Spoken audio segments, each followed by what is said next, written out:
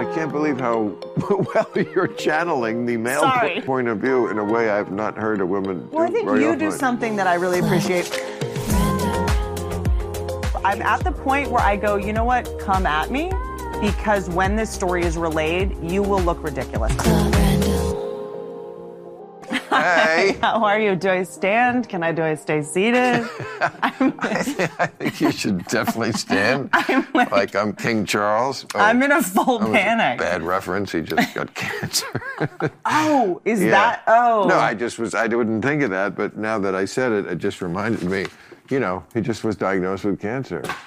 Sorry. See, I can't be here. I have to leave. I feel like I'm on the most high stakes date of my life on this show. That's ridiculous. I am so stressed out. I'm sweating. Why? Because you, of all people, I feel like you're one of the most confident people in show business. Oh, it's an act. Well, isn't everything an act in show business? Yes. It's like, who can act the best? We're actors. I think Not us. Comedians are not actors. That's true. Sometimes people say to me, out and about, oh, you're an actor. I'm like, not only are you wrong, which is insulting, but I'm the opposite of an actor. Yep. Not that I'm insulting actors, but I am the opposite, and you are too. We are truth tellers. That's true. We don't conceal, we reveal. And I only get cast to play myself, and it's never acting. If I'm right, cast to act. even on your titular sitcom, you were you. Yeah. I was who I was at that time. I look back and cringe, but... Really? I think the goal is to always look at a previous iteration of yourself and cringe a little, because that means you've changed or I grown. thought that show was funny. Thank you. I appreciate that. I mean, people loved it. Who cares if of course we're all evolving. Yes. Cringe, like these people who are in interviews, a very common thing to say is, no regrets. I'm like, what? Who says that? Everybody. I've heard it a million times. I got no regrets. I guess I don't think they mean, I think what they should have them. Of course. Yeah. Again, I have zillions of regrets. That's my favorite, is when you're talking to someone and they're just like, those mistakes made me the person I am today. And I'm like, yeah, that's the problem. It made you this person. Well, no, they can make you better. Come on. I mean, sure. I've very often felt guilt, really, not really justified because I couldn't help it, but about being in a relationship with someone as the years went by and being much better than I used to be, and realizing, oh, I learned that on somebody else. Some other poor chick had to have me but dumbass. She got something out of it too. I agree. But I'm just saying, I feel bad when I can. You learned it on her? Was this a sex of course, trick? we all do. No, learning how to behave with somebody. Sure. You have too. Sure. We're all dumb when we're young. Yep. So, I could think of specific things, very specific things. Like what? I don't know, stupid things. I remember once. Because you're my hero in terms of as someone. This is why you like my sitcom, because I played a character that never wanted to get married. Right. The commitment phobia thing. So I'm an aspiring commitment phobic. Right. Help me. I've always objected to that term. I've been called that. I remember I used to say, well, I don't like sushi. Am I a sushi phobic? Right. Or is it just my taste? Why is my taste worse than yours? Sure. And it's also interesting because I've been accused so much in relationships with people where people are like, you just have an intimacy issues. I'm like, no, I just don't want to be intimate with you. Right. You have commitment phobia. No, I don't want to commit to you. Why can't you be the problem? Why am I the problem? Be someone I want to commit to. But do you have a hard and fast rule about not wanting to commit?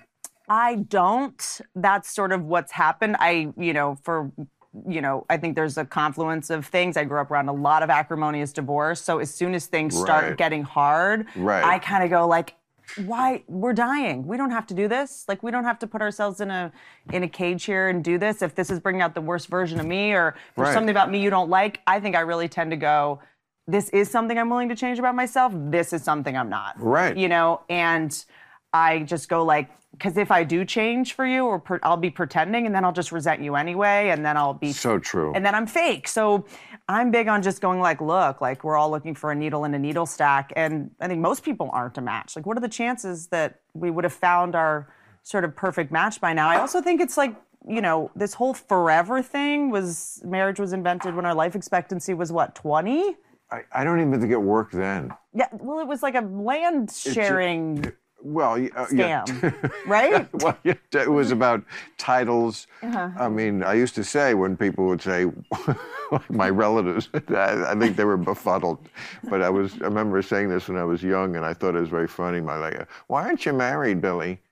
And I'd be like, well, I can't because I must form an alliance with France. And, I can't find anyone in LA with any land. Like, what are you talking about? Well, unless I marry the Duke of Bouillon's daughter, our countries will sadly be at war. Yeah. And they would just look at me like, I don't want to waste a marriage if we're not going to merge empires. Billy's trying to be a comedian? But also, I do think, though, some of the anti-marriage sentiment might be a little bit elitist, because I do know people that are like, if I'm married, I get to live in a house. If I'm single, I have to live in an apartment. And it's not about gold diggers or anything like that. It's about just going like, absolutely. We save money on taxes. There's lots of incentives. We get health insurance. It's very easy for us to sit here in our Hollywood, wherever we are. This Hollywood museum with a stripper pole. Right. And a chair hanging from the ceiling. What's that one? Oh, that's Timothy Leary signed that chair. He burned a hole in it and then he signed it. So it's an art piece now. I could probably sell it, but I would never. Never. But what is the most valuable, like, sentimentally piece you have in here of all this paraphernalia? I don't know. Everything. Besides the toilet paper I just flushed. I never really thought about that. It's all the stuff that didn't fit in a real house, I kind of like it more. I kind of like this place more because it can't be ruined. It can't be destroyed. I mean, look at it. Yeah. It's like you can party here and not, I don't like, I don't like highfalutin parties. You don't like having to, I don't like to go to someone's house where it feels like a museum where you can't enjoy yourself or you're worried you're going to break something. I mean, I had a birthday party here on the 19th of January, just like 20 people, close friends. I had the best time. And the next night I went to, I guess I can say it, Jeff Bezos' party, which was like, the most A-list of A-list people there. I was very flattered to be invited. But I had a better time at my party. No, that's because I don't know those people as well. But I mean, I like a down and dirty party and a down and dirty room. So Bezos, so how much longer is Lauren Sanchez in there? Do I have a shot? I didn't see them at their own party. But I got there late, I guess. You've interacted with him? Yes. When you meet him... They could not be more engaging. I mean, personally, obviously he's a political figure now because he's the richest man, right? And owns the Washington Post and, labor issues. I mean, I've criticized them for environmental issues. Sure. That's my big issue with Amazon. Is and nobody talks about it. The amount of garbage you create by sending your pants back and forth 8 times. I'll get a pen, one pen. It'll come in 9 layers of plastic, a bag, and then a box. That whole thing. I mean, I feel like that. I've done a couple of things on it, but I never hear anybody else like, isn't that like the main environmental problem we have? Well, yeah, but it's like, well, then I'd have to drive 20 minutes to Rite Aid. I guess we're just going to have to... I mean, I'm not saying he's evil he's obviously a genius who figure out a way I mean, come on. To sell everything to everybody? Mm-hmm. Everything. Like over 20 million products they have. Everything to everybody. Everything. I mean, It is tricky, though, because, they have they make television and movies and stuff now, and it's kind of hard as someone that makes television to be in business with them, because whenever they give, a creative note, I'm like, you guys are a grocery store. Right. Don't try to give me a note on comedy. But as a person, he's, what I like so much about him is that no pretense, very up, very high, just high energy, happy, obviously in love with this girl. Yeah. That is not a fake of any kind. No. And looks you in the eye, some people at that level, you don't feel that they're really tracking what you're saying. They're kind of in their own world. Sure. And this guy, no. I mean, I have a conversation with him. He hears me and, loves new ideas. He's one of those kind of nerdy guys who are like, oh, I got to write that down. That's a great thing. Sure. People like that are engaging. I'm always curious when you meet someone who's built this giant empire and you're like, I get it. There's something different about you than everybody else. And what is that thing? Well, that was the business genius of seeing where the world was going. Mm-hmm. You know, I mean, to me, the most prescient thing anybody ever said was Andy Warhol, everyone's going to be famous for 15 minutes. That's right. I mean, we were on The Tonight Show once together. Together, yes, we were. Remember that? That was a while. Yep. Oh, yeah, I do remember that. Yeah. But that was and that was Jay Leno. I worked at Johnny Carson. You're too young for that. Mm-hmm. But, you know, in that era, I mean, there was Johnny Carson and whatever sacrificial lamb was going up against him. That's who talked to people. Now, podcasts are like, I don't know how these, I mean, I guess I do. They do funny, good, professional shows, Jimmy, but like, as far as just talking to somebody, that used to be something we thought only a couple of people in the world could do. That's right. Otherwise, we had to get 10 people to tightly script what you say, puppet. Well, Alan Thicke tried to defeat Johnny Carson, but once again, there's only one person who can talk to people, Johnny Carson. Yeah. And now it's like everybody can talk to everybody. And there's, you know. Isn't it wild that we used to sort of prepare 7 minutes? Oh, so we prepare. I mean, was it 7? I thought it was 6. Maybe it was like, I mean, it was, you know, and then you'd have the second segment and you'd have 8 minutes to get everything you need to say for the year. It was so nerve-wracking. Now I'm out of things to say. Wasn't that show nerve-wracking?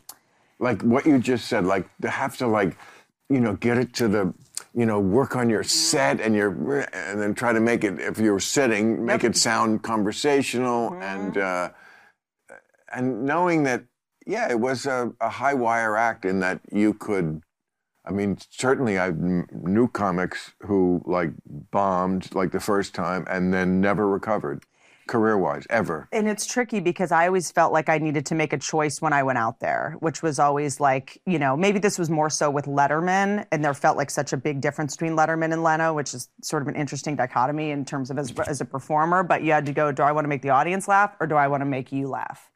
And making a comic laugh is sometimes a little bit different than making an audience laugh, you know? So I'd sort of go out there and be like, I got to get this laugh. But then like Letterman, it was always like, he was hard to crack a little bit, you know? So I'd be like, you know what? If I don't get them on this, at least he's laughing. And then they'll know it's funny because he's laughing. Some hosts, I feel like, lose credibility on the laughing thing because they laugh at everything. I don't think Letterman really did. Not Letterman. And not Carson. Mm-hmm. That's why you could achieve both those things by making Johnny laugh. If Johnny laughed, the audience was like, well, fuck, that must be... it must be me. I must be dumb. Me. Yeah. Johnny loves it. I fucking love it because I love Johnny and Johnny's the man. So I think I would go in that direction. But like right now, if you laugh at everything, you know, if you're just a giggle box, like some hosts just are. I'm not talking about daytime. Lots. And don't you think some of them laugh harder at things that aren't funny just to make the person feel confident? I feel like it you're like, why is Gerard Butler killing with Jay Leno?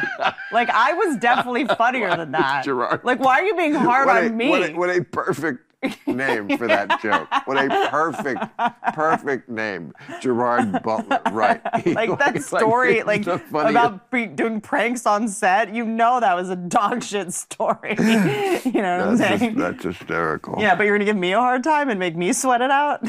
Oh, I remember backstage and you'd hear the band. When you were about to go on, and just that kind of that 40s, you know, like I felt like I was shipping off to Pearl Harbor the next day. It was stressful. It's always like half debutante ball because as a comic, like you're in the clubs, you know how to make people laugh, you know how to sort of like, you know, do what you do, but no one prepares you for the walk. From the curtain to the couch where you're like, do I do a funny walk? Oh, no. It took me so long to not be like, I need to like do a funny walk. Like air guns or something? It was like, I remember there's always a dude who pulled the curtain for you, and you just felt like they were shooting you out of a cannon, you know? But you always had to pretend the audience was a surprise. You'd be like, what? Yeah. Like, there's no funny way to walk to the an audience, but I felt like... that walk takes forever. I just felt like the bull in the bullfighting ring. Yeah. You know, it just was like... That's kind of it. But, and the sound of that band, again, that if it had been a different more modern band. But the Johnny, I'm telling you, I felt like I was. There's such a thing as a modern band. 1941. Yeah, it's always like a drum. They're like, is that a recorder? Like, is that? Are those the cymbals? One person just holding the cymbals on one finger. Arriving in Pearl on December 6th, are you, Bill? I suggest sleep late the next day. It's a Sunday. I'm sure nothing will be going on. It's also, and then it's like you spend so much time getting great as a stand-up, and then you're sitting on a couch. I mean, not to go like, being a female comic's different, but I'm like, I should wear a skirt. And then I'm just spending all this time trying to not Sharon Stone the audience. No. and so I'm kind of just like being awkward. Tougher for you. I mean, no, I wouldn't. No, it is. It is. There's another level that you have to consider that I never did. They're gonna pick on physical stuff more, and look, a lot of that comes from women. Women, as I've always said, women hate each other. Mm-hmm. So, a man walks... I hate myself. That's how much women hate women. No, you don't.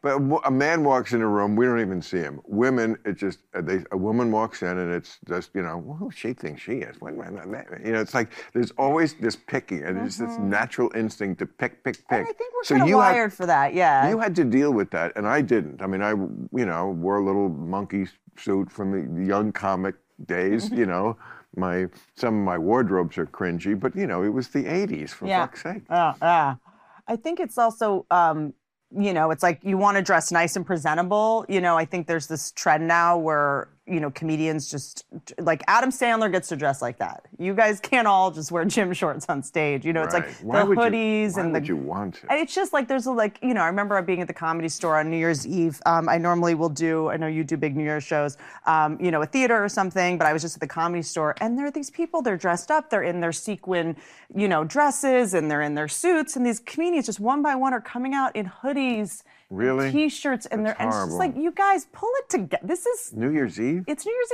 Eve, guys, And I just remember being like, these people have bought tickets 3 months ago. They dressed up. This is their special night, and you're just like looking at a notebook in your sweatpants, So I always do try to, really dress up. But sometimes I think when you wear a dress or wearing heels as a woman, you might come off bitchy. What did you wear that night that we were on together? Were you in a dress? I always had a rule that I would wear like the Michelle Obama-ish, those dresses that would go right under your knee. But you're showing leg. Yes. I was not. Yes, I would try. But it was also so annoying because you'd have to do this weird cross. Right. And you'd have to lean forward. And then it just looked like I was trying to show the host my tits. It took me a while because otherwise you're here. It's kind of a nightmare, frankly. I know. I'm trying to be sympathetic to that. I can't do this. I get it. I never had to think about any of that. And then I started just wearing like pants and then like a blouse. No, and also like... You want to be pretty because you are, so why hide that? And also, it's also an asset in show business. But then you don't want to be too pretty because you don't want to make the women who are not that pretty mad at you because they... I'm in LA6. We're good.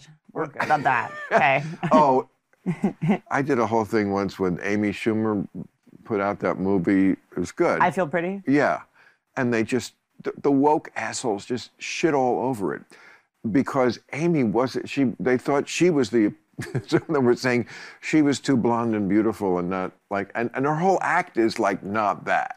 Right. Like her whole act is kind of a throwback to... Yes. They were like, she's basically anorexic. She's not a terrible looking person. No, she's a perfectly handsome woman. But, no. Phyllis Diller wasn't that ugly. Carol Burnett wasn't ugly. Sure. That's what they did in those days. I mean, compared to Margot Robbie, we're all pigs. So I think it's like what I think it's all... That's all relative, but it is fascinating. But they do look for that. They are looking to find something to pick.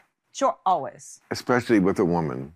So it's interesting. Yeah, I mean, I kind of never want to play the it's harder to be a woman card because also I do find that stand-up, even though there's so many less female comedians for I think a litany of reasons, it is in a lot of ways has a lot of stereotypical female qualities. It's like you're complaining. What does? Doing stand-up.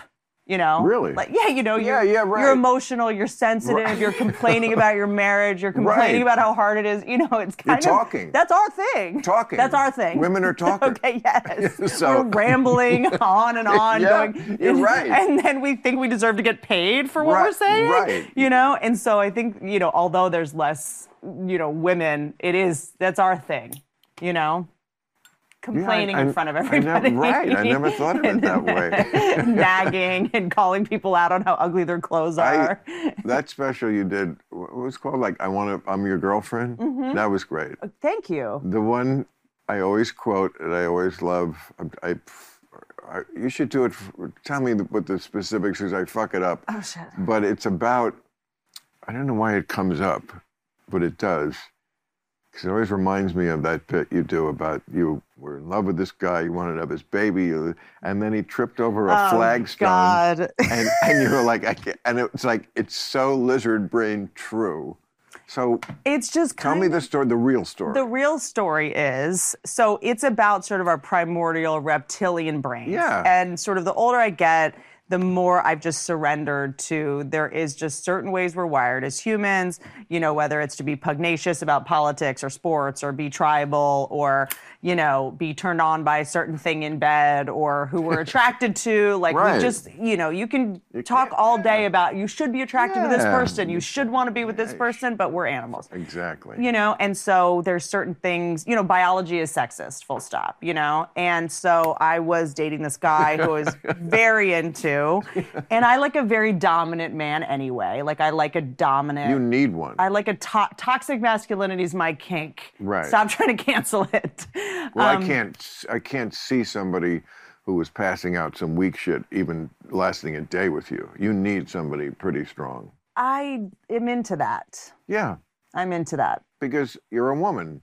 Because, like, you're very strong, but to be in that woman mode, which is sort of your lizard brain of having somebody dominate you. I mean, like, you know, sex is a little male dominant usually, not in a horrible way, but like that's, you know, that's the biology. Yep. So you need somebody. Okay, so you're. So it's just my professional life. I'm a boss. I have you know, I sort of. But was this guy dominant? Was he? He was dominant until he tripped. And I guess there was a time where guys were wearing like lace-up boots for a minute. I don't know. It was like a booty of some sort. And I knew when we were leaving the hotel room, I was like, "This is bad. This booty is bad news." Like this.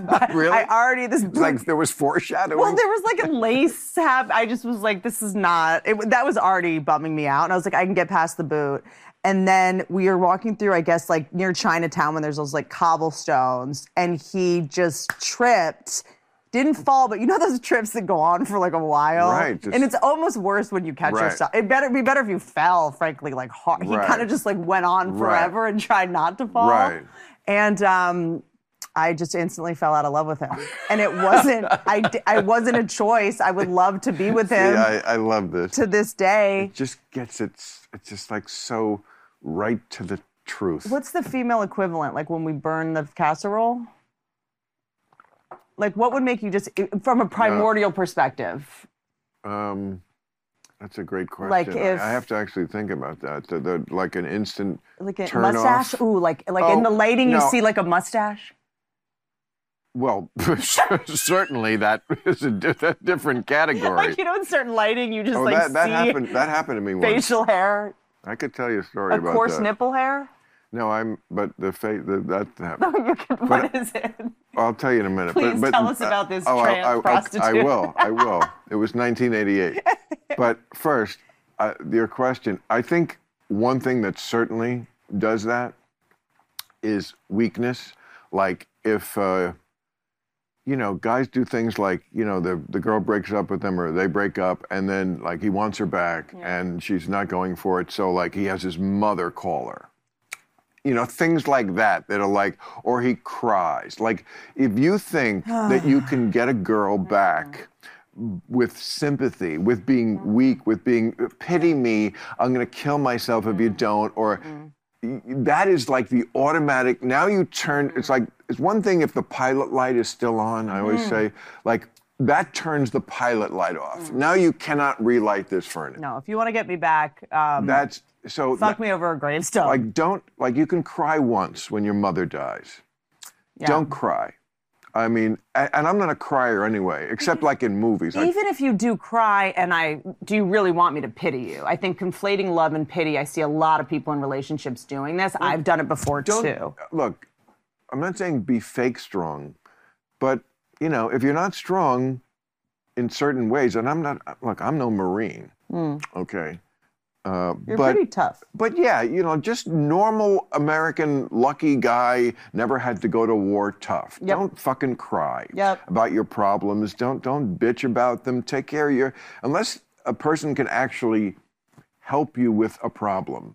I mostly have not brought, and women have complained about this because, women always want you. They're a little like The Godfather. He wants you to owe him.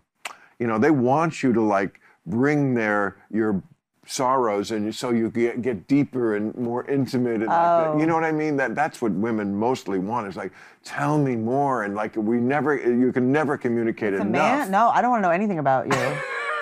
Well, see, you're a different breed. I would like you to remain a stranger for as long as we're together. Wow, look at me. I have to tell you what women are like. I think we have. I think it's important to maintain a little mystery. I think that one of the biggest mistakes we make. I made a movie about based on a book called The Female Brain. Hot take. I believe in gender, and canceled. But I think one of the biggest mistakes I see people making is your boyfriend is not your girlfriend, and we try to make when people are like, I want to marry my best friend. I'm like, well, that's gay. You're gay. Why? Right, exactly. We're not friends. No. We are not friends. We're not homies. No. I'm not going to tell you anything I think on a daily. I don't want to know what you're thinking. What are you thinking about? No. Please don't tell me, because I know it's someone else, and I've accepted that. Right. So I think that a lot of people are just not in radical acceptance of our nature. And I think if you want the kind of man that's going to be dominant, you're not going to be able to spend 30 minutes talking about Lindsay's wedding shower. Right. You don't get to have both. You have to pick one. I couldn't agree more. And you have plenty. So I really work hard too, and I feel very lucky because we have this ecosystem of comic friends, and I try to keep my friends, and then my man is my man. No, I resent anyone who judges, and of course you get judged a lot if you're as old as I am and never got married. And also, don't, what they would call age-appropriate dating. It's like, fuck you. I don't tell you who you should be attracted to. Everything in culture is, sex, romance culture is, I was born this way. Exactly, great, I'm behind that. You were born this way. This is what my truth is. This is what it's like, what about my truth? That's your truth. That's my truth. I was born this way. Mm-hmm. Also, the age thing, And by the way, most men are attracted to younger women. Yeah. It's again, the lizard brain thing. Yes. This one will be good mate to make healthy child. Yes, that's it. Yes. Again, I can't control that any more than you can control puking when your boyfriend slipped on the cobblestones. Yeah, but also we don't spend any time talking about a lot of women are attracted to older men, and that's has always sort of been my thing. And can we start a podcast called "It Was a Different Time"? I find myself always going, it was a different time. It was a different time. When I was 16, I dated a guy who was 30, and that wasn't weird. And when you grow up without money, your parents encourage it. You need someone to pick you up from school. You need someone to get groceries. It's not weird. And also I look back and I'm that guy was kind of a creep, but so was I. I was a creep too. Right. I was preying on him in a lot of ways, and I was using him, and it was, was I conscious enough or old enough to make that decision for myself? I don't know. My mom's argument when I talked to her about it later, she was like, I was way more worried about you dating guys your age. Right. Because they're smoking weed and driving drunk, and, so yeah. It's a nightmare for anyone to date anyone, let's be honest, at any age, but I do find especially at the young, and those young, we're talking about teenage, early 20 years, I feel women had all the advantage at that time. First of all, I didn't know enough to know how to deal with them. All this stuff we were talking about before, the stupid mistakes you make. Not just if you were lucky enough to finally have a girlfriend, but just trying to get one. It was just, you're at the horniest time in your life with the least ability, at least for me. I think kids got more sophisticated in general in that way, but I still think, it's still, of course you can see this with the porn and everything else. Most men, young men, they're fucking frustrated and horny, just like I was most of the time. Sure. Because why would a 21-year-old woman want to be with a 21-year-old guy who's an idiot and has no money and no food in the house? Comes in 2 seconds. And doesn't know how to... Sorry. Right. She can be with a guy who's 35, who's still in prime of his life. Yeah. But he's got a Who, like, has a globe. Like, I learned about the world. Yes. You know? Like, I actually argue that I'm smarter and more interesting because I dated older guys back then. Of course. You know what I mean? I dated a guy who had a Wendy's franchise. He had a Wendy's. What you mean? I just mean I learned how to like run a business. I would like go with him to his. I would like go with him to his work. You know, whereas like most people my age were just like smoking pot and you know playing video games. You were in high school? Yeah. You were in high school and you were going up. How old was he? Oh, it's like 30 maybe. I was trafficked. I'm coming forward. Now, I need help. Was he really the owner or was he just the regional manager? Honestly, I'm not even clear that he worked there. I didn't know anything about it. I just love that you went back to your 16-year-old self where that was a big flex. It was, by the way, it really was. He had an Ultima. Your guy had a Wendy's. When you first said, I thought he owned the whole Wendy's thing. When you're like, he has, you know, the guy who owns Wendy's. Yeah, he's got to be a billionaire. No, he's just got the one franchise. He did make me fuck him with pigtails. Is that weird? Really? No, I'm joking. Oh. I love to look good when I go out, and Rhone is here to help. Rhone's commuter collection is the most comfortable, breathable, and flexible set of products known to man, and here's why. Rhone helps you get ready for any occasion with the commuter collection, which offers the world's most comfortable pants, dress shirts, one-quarter zips, and polos. You never have to worry about what to wear when you have the Rhone commuter collection. Rhone's comfortable four-way stretch fabric provides breathability and flexibility that leaves you free to enjoy whatever life throws your way, from your commute to work to your 18 holes of golf. With Rhone's wrinkle release technology, wrinkles disappear as you stretch and wear the products. It's that easy. Rhone is 100% machine washable, so you can ditch the dry cleaner altogether. And even after wearing Rhone all day, you still feel fresh. The commuter collection can get you through any workday and straight into whatever comes next. Head to Rhone.com/random and use promo code RANDOM to save 20% off your entire order when you head to RHONE.com/random and use code RANDOM. It's time to find your corner office comfort. Now that Valentine's Day is over, that doesn't mean that you just let yourself go for the rest of the year. And that starts with your skin. Well, support for today's episode comes from OneSkin, founded by a team of 4 female PhD-level longevity scientists with over 15 years of experience studying the biology of aging. It's all about what they call health span. After testing thousands of peptides, these gorgeous youthful scientists, these babes of the biome, discovered something called OS1. Their flagship product, OS1 Face, is clinically proven to improve firmness, fine lines, and overall tone and appearance. Is your current skin regimen clinically proven to reverse the molecular age of your skin? I highly doubt it. So give OneSkin a try and see the difference. For a limited time, our fans get 15% off OneSkin with our code RANDOM at oneskin.co. OneSkin is awesome, and it absorbs fast and leaves your skin super soft. Also, it's fragrance-free, not like those other perfumey products. OneSkin is for everyone that wants to prevent or reverse the signs of aging with a groundbreaking approach. OneSkin addresses skin health at the molecular level, targeting the root causes of aging so skin behaves, feels, and appears younger. It's time for you to experience a new skin health routine at a discounted rate today. Get 15% off with the code RANDOM at oneskin.co. That's 15% off oneskin.co with code RANDOM. We only have one body, one skin, and only you can choose to make it better. Age healthy with OneSkin. By the way, I just would like to say that I'm terrified to be here. I'm actually pretty terrified. I'm pretty terrified of you. Really? Yeah. You don't betray it at all. Aren't you having a good time? I'm having a great time. Oh. And I'm shocked. And you're doing it without drugs? Without drugs. Mm-hmm. You don't do drugs? You know what? We had a good run with the drugs. So I had never really done much because I grew up in an alcoholic home, and I was always like the sober driver. I always went the other way with everything. I was actually like way too abstemious, frankly. And I was never the person that could go on stage and drink. And I was like, I work at night. I feel like I'm a girl. I got to work twice as hard to get half as far. I got to be good. I cannot screw up. Can't be sloppy.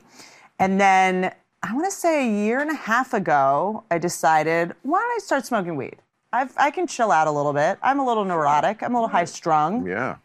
California weed's wild. So whereas a lot of people just relax, I started looking for the Scientology ships. I scheduled a call with the maritime lawyer to try to find Shelley Miscavige. I mean, I think I just... Right. It kicks. How did we get to Scientology? I smoked weed. Did I just? When I said, did I miss it? Did they edit this? Are we editing before we even? We don't edit this show, do we? We just jumped universes. Yeah, there was like a jump cut, and I think we're in live TV right now. Not that this is TV. So I just am saying I get like manic and want to start solving like.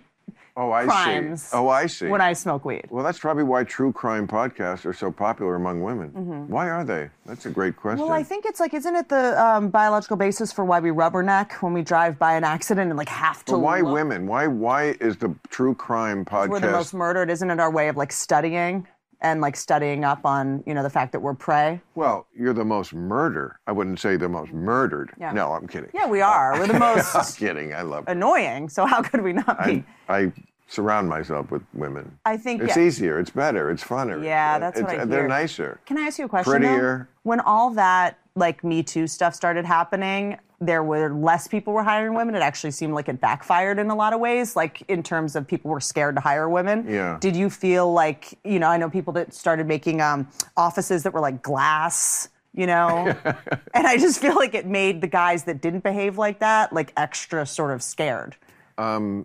The only hiring I do at my show is writers. That's my domain. And I think right around that time, I added 2 women, so it couldn't have been on my mind. And all the other hiring, I have no idea. Sheila has done that for me forever. I don't want to be a part of it, and it's good that I'm not. And like, have your holiday parties changed, or you like, we're not hugging anymore? No. No. First of all, it's a cool group. We're a very cool group. I mean, on this subject, which I think you're getting to, I am paranoid about hiring. That's one reason I don't want to be part of it, because with the way people are now, especially the younger generations, like we're a happy group, and we have been for a very long time, and we function really well together. It's amazing how many people are there for over 20 years. Cool. People don't want to leave. We're okay. And all it takes is one stupid fucking uber woke dork person who thinks they're a social justice warrior, but they just want to stir up shit. I got in trouble for saying Merry Christmas on the set of Roseanne. Yeah, that kind of shit. If somebody like that on a set could be poisonous. It used to be the other way who was poisonous. Maybe the most conservative person. Now it's this dipshit. Yep. So, like... I find it's always someone that's a trust fund kid, an only child, or anyone from San Francisco. Course. Yeah. Well, I mean... It's I think it's spreading, unfortunately. Because I have now with hiring, there's a couple questions I ask, which is, did you play team sports? I think team sports players tend to be a little better, know? Can you ask that? Yeah. So like, did you play any sports in school? Tell me about high school, I'm surprised there isn't a law against that. Grew up on a farm. It's if racist. Someone accuses me, I can just accuse them of raping me, so I have some leverage. If someone... I'm like, what? But he raped me. You don't believe women? I don't know if we want to put this in the book. I don't know if we want this in writing. I mean, this is more of a, outside the meeting kind of a thing. Okay. And then, did you grow up on a farm? Like people that worked on farms, they're just like, I think, better with teamwork. They're more humble. And then people that didn't grow up with money. People that grew up with... I mean, you certainly couldn't say in an interview, what religion are you? You could not say that. Yeah. I find it interesting that you can say, did you grow up on a farm? Or like, tell me about your upbringing. Like, do you have animals? Do you have someone? I'm surprised you can ask anything, because somebody will connect it. Somebody will say, farm, what were you implying? That's, they'll find a way to, I can't even imagine how, but they will find a way to connect that. Or did you play sports back to racism? But I think, interesting. Yeah, they will. What are you saying? You're white. You obviously didn't. Just shit like that. Right, okay. I mean, they just are looking to start shit. But also, if they do, I'm at the point where I go, you know what? Come at me. because when this story is relayed, you will look ridiculous. I think most people are reasonable. I think we hear from the fringes the most. Like when HR called me to tell me I was in trouble for saying Merry Christmas, they were like, hey, so, like, they thought it was ridiculous, too. And I confronted the person, and I basically was like, you're dangerous to everybody in this office. I mean, like, that's a good story, and I'm glad it came out that way for you. But I am not as sanguine as you are about the idea that the ridiculous don't have fans.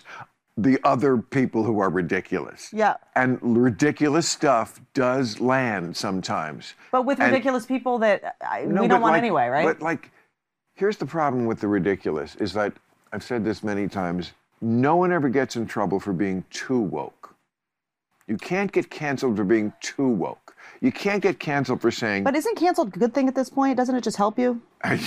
Name one person that's been canceled and it's not like hurt, and it's actually hurt them, you know? I can name 50. Roseanne. Let's go. Okay. Al Franken. I did work on that show. I did work on that show. Zillions of people. Did work on of course it's hurt I'm talking about like comedians, like I think for the most part it gives you publicity, and then if you're able to like stay funny and it works for you. It depends. Louis C.K. Because also Roseanne was on an ABC show. That was Disney. It's different than being like a YouTube stand-up. Louis C.K. has to release his movies like on the internet as opposed to where he might be with studios. Yes. Woody Allen can't get a movie made. Aziz Ansari lost a couple of years. Yes. I know Chris Hardwick. I don't know him romantically. I know him as a person. He doesn't seem like a bad guy. And well, by the way, the Chris Hardwick thing was, I mean, incredibly ridiculous. Like even when you read that statement, we have the same management. I happen to know the kind of money and deals that were lost. Of course, yes. No, I agree with you. I was just defending that how ridiculous that was. I guess. This is the difference. Are you going to be losing network stuff? Yes. Losing network stuff, I think always. But I think the people like a Shane Gillis or something who was fired from SNL. Yeah, and he then became a giant arena act. I think if you're a stand-up comedian, I should be more specific. I think it kind of helps you because people go, I want to know what this guy's going to say. Let's just agree it can work both ways. Yeah. It really, so if you want to take that, if you want to flip that coin. Yeah. Because it is a coin flip. Mm-hmm. Because none of this stuff ever makes sense. Mm-hmm. It's never logical. But I think it's if dicks are out or if it's like race, that's going to be a little bit different than being weird in a meeting or asking somebody if they've, played sports or something like that. Because I think this... Well, yeah, I'm just saying we live in this world where it's kind of like we made society, all of society, a courtroom where they used to always say, it's not what's true in a courtroom, it's what you can prove. Yeah. What you can get a lawyer to convince people of. Sure. And I feel like that's what cancel culture is. Do people really believe some of this shit? Do they believe Al Franken is a monster who shouldn't be in the Senate? I love Al Franken. But it's just too hard to stand up and go, no, I'm with Al Franken. You're with the person who touched a woman's back. And, so it's just easier to go path of least resistance. I don't want to I feel bad for you, Al, or whoever it is. I'd like to stand up for you, but then I'm the one who they're going to yell at me too, and I don't want to be yelled at either. Yeah. So it's a lot of that. So you don't really know which thing. I always say it's like the angel of death passes over certain houses. That was Passover, the Jew holiday, Passover, that's what they put the mezuzah on the door. The tunnels? No, the tunnels. That's what's going on now. New York tunnels? No, this is like. What are we? No, this is like ancient Bible times. Oh. You know how Jewish people have a mezuzah on the side of their. Okay, that was from.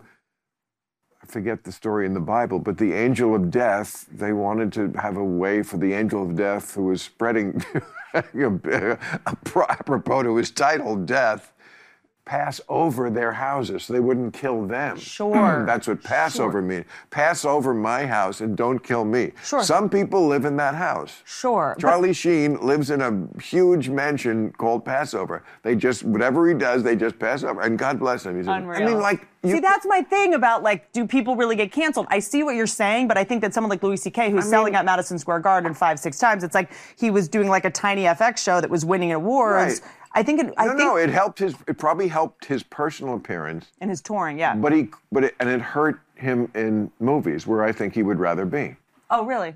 Yeah, Because I think it hurt him in a business where most people have a lot of skeletons and they have to like sort of sacrifice somebody so that they have some ostensible but I mean, self-righteousness. You know, it's like Disney's like, you're canceled. It's like, well, you guys have dicks in your cartoons, so let's all just calm down.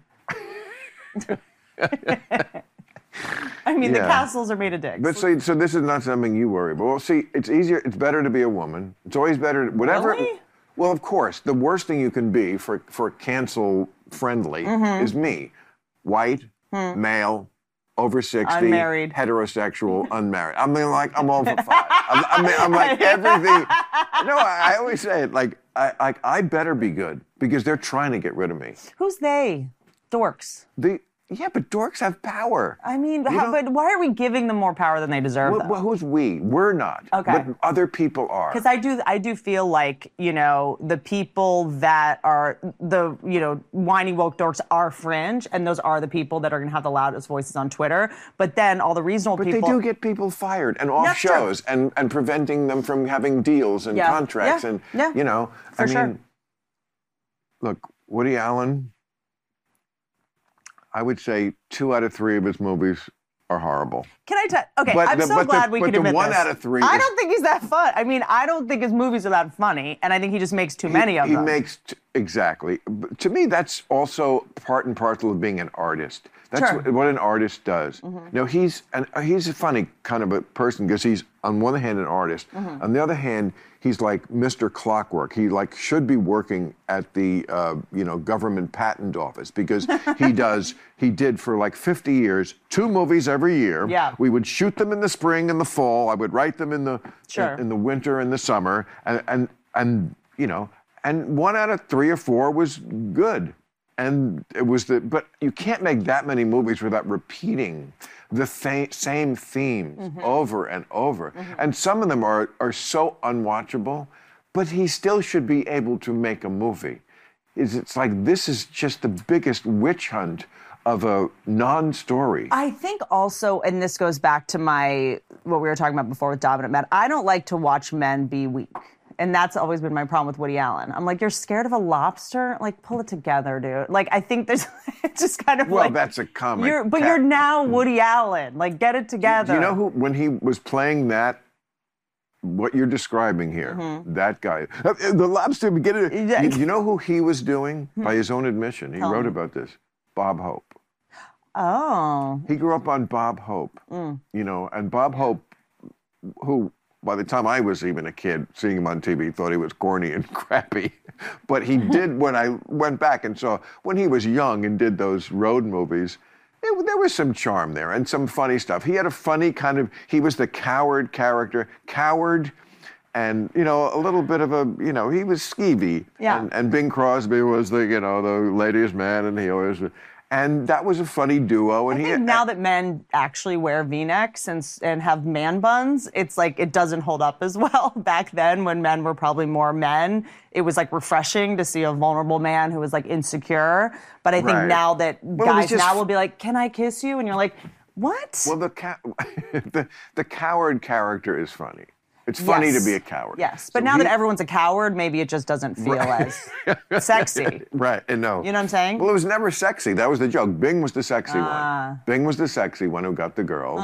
And he was the schemer and the coward. I'm always fascinated, though, by his movies. Like, the wardrobe for women is always wild. Like in Annie Hall, like, why is Diane Keaton a trans man? She just dressed... That was her choice. I know. I think it's kind of fascinating. And then in every other movie, the women just dress like Jane Goodall. They're in, like, cargo shorts and, like, brown tank tops. You're right. I know. What is always that thought about? It was weird. The only sexy outfits were really Scarlett Johansson and Matchpoint. I don't mean she can make anything sexy, but she's in cargo shorts. She's dressed like Laura Dern in Jurassic Park. Woody Allen had an unconcealable boner for her. Yeah, no shit. He could not It is so obvious that in all his movies, he's like, I got to work with Penelope Cruz and Scarlett Johansson. Let's go to Barcelona. No, just Scarlett Johansson. Okay. And I mean, how could you not? And if you read his book, did you read his book? Feathers? I mean, I've read... No. The one he put out just a few years ago, his life story. No. You would love it, I think. It's so fantastic. Okay. It's called Apropos of Nothing. Of Nothing, yes. Okay. It was I think the publisher dumped it because of, again, is this America where we get, no, it's not. Okay. You know, nobody, 2 police investigations, it decries credibility that a 57-year-old man would suddenly take up child molesting. It's just not something that, in a house with a bunch of other adults in the middle of a divorce proceeding, he just isn't that guy. Mm-hmm. But don't you think a lot of times, and I don't know the answer to this, I don't know, you know him, I'm not weighing in on this. I don't know him. Okay. Never met him. But don't you think sometimes when something happens that people are mad at you about, but they can't get you, and then another thing happens, they'll blow that one up. So him marrying the daughter. That's what it is. That wasn't illegal. Exactly. It creeped everybody out. Right. And then as soon as he did it. Exactly. He's guilty because that thing before was weird. And Mia Farrow knew that. I think. You know.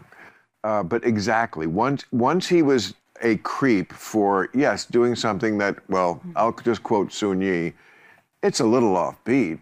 That's what she said. That's what I love that. I love that. She's like, you know, everyone going nuts about this. Yeah, it's a little offbeat, but fuck, I mean, love is love. Sure. You should be happy when you find, and of course, does he not get anything for standing the test of time? They've been together 30 years. Totally. They have raised 2 stable children. You don't get any points for that. He works with Scarlett Johansson all the time. He can. I mean, I don't think he would be. Everybody has a screen crush, but he did seem to be particularly like, I cannot hide what a hard-on I have for this chick. But it's, I mean, that is tricky because I think you go, oh, he knew her when she was young, therefore, you know. But I also think, like, you know, I think it's good, forget his case. I think it's good that there's a little more awareness about pedophilia these days. I think there wasn't enough focus on it for a while, and maybe there's now, you know, people. But I'm not sure she was legally underage at the time. She was close. So I don't remember the exact I think specifics. When people are Asian, we just assume. Let's be honest.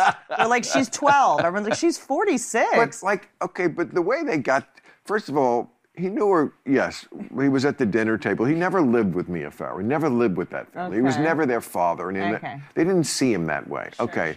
So, well, that's true. Yeah, no, I'm sorry. I didn't mean to say all right. Not. I'm like, so then, like, one night, like, he goes to every Knick game. Huge Knick fan, floor seats, Knicks. He said, and again, this is why some of his movies probably suck.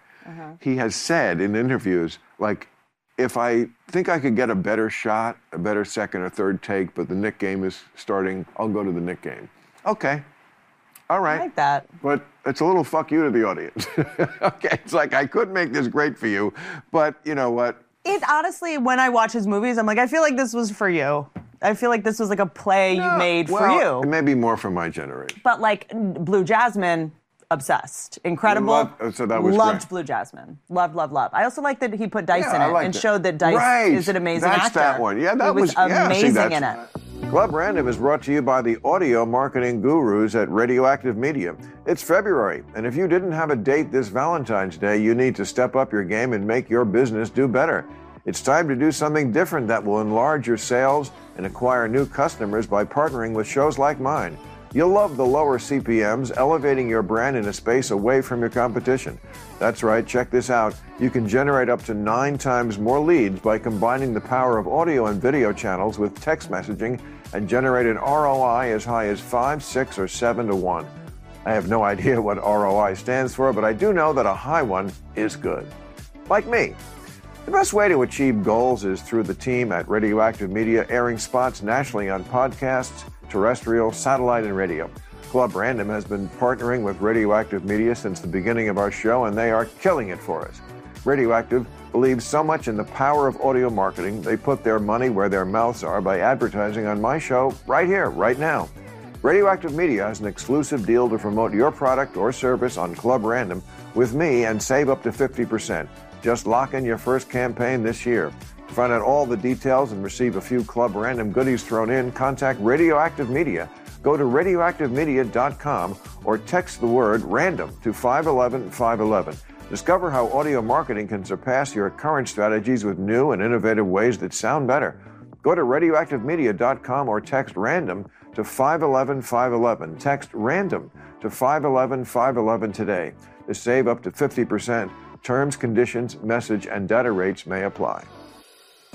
True Detective is back. Deep in the Alaskan Arctic, two detectives are in search of answers regarding a group of missing scientists. On the official True Detective Night Country podcast from HBO, unpack each episode of True Detective after it airs, with perspectives from the cast and crew, including Jodie Foster and Kaylee Reese. Listen to the True Detective Night Country podcast wherever you get your podcast. Stream the HBO original True Detective Night Country exclusively on Max. Okay, I'll be at the Hobby Center for the Performing Arts in Houston on March 2nd and on March 3rd, Performing Arts Center, El Paso, Texas. And on March 23rd, the Jackie Gleason Theater in Miami. Come out and see me. You'll laugh your ass off. You know, it used to be completely acceptable in movies, punching a woman in the face. And I don't mean from 100 years ago. Listen to this. Well, I was just watching The Verdict. You know the movie? I don't remember it. Great movie. Probably around when you were born, 1982. That's when I was born. Perfect. It's your birth movie. David Mamet, the brilliant David Mamet. Yeah. I mean, nobody writes a screenplay like him. Paul Newman got his victory lap from that movie. He'd already been a big star for a long time, but I remember a cover of Time magazine. It was just like his big fucking, hey, we've loved you all these years. You're the greatest, Paul Newman. And then he just became salad dressing guy. Yeah, well, you know. Good for him. Good for him, because you can't, he got out at the right time. Okay, so in the movie, Paul Newman is a down-on-his-luck lawyer. You should see it. It's great.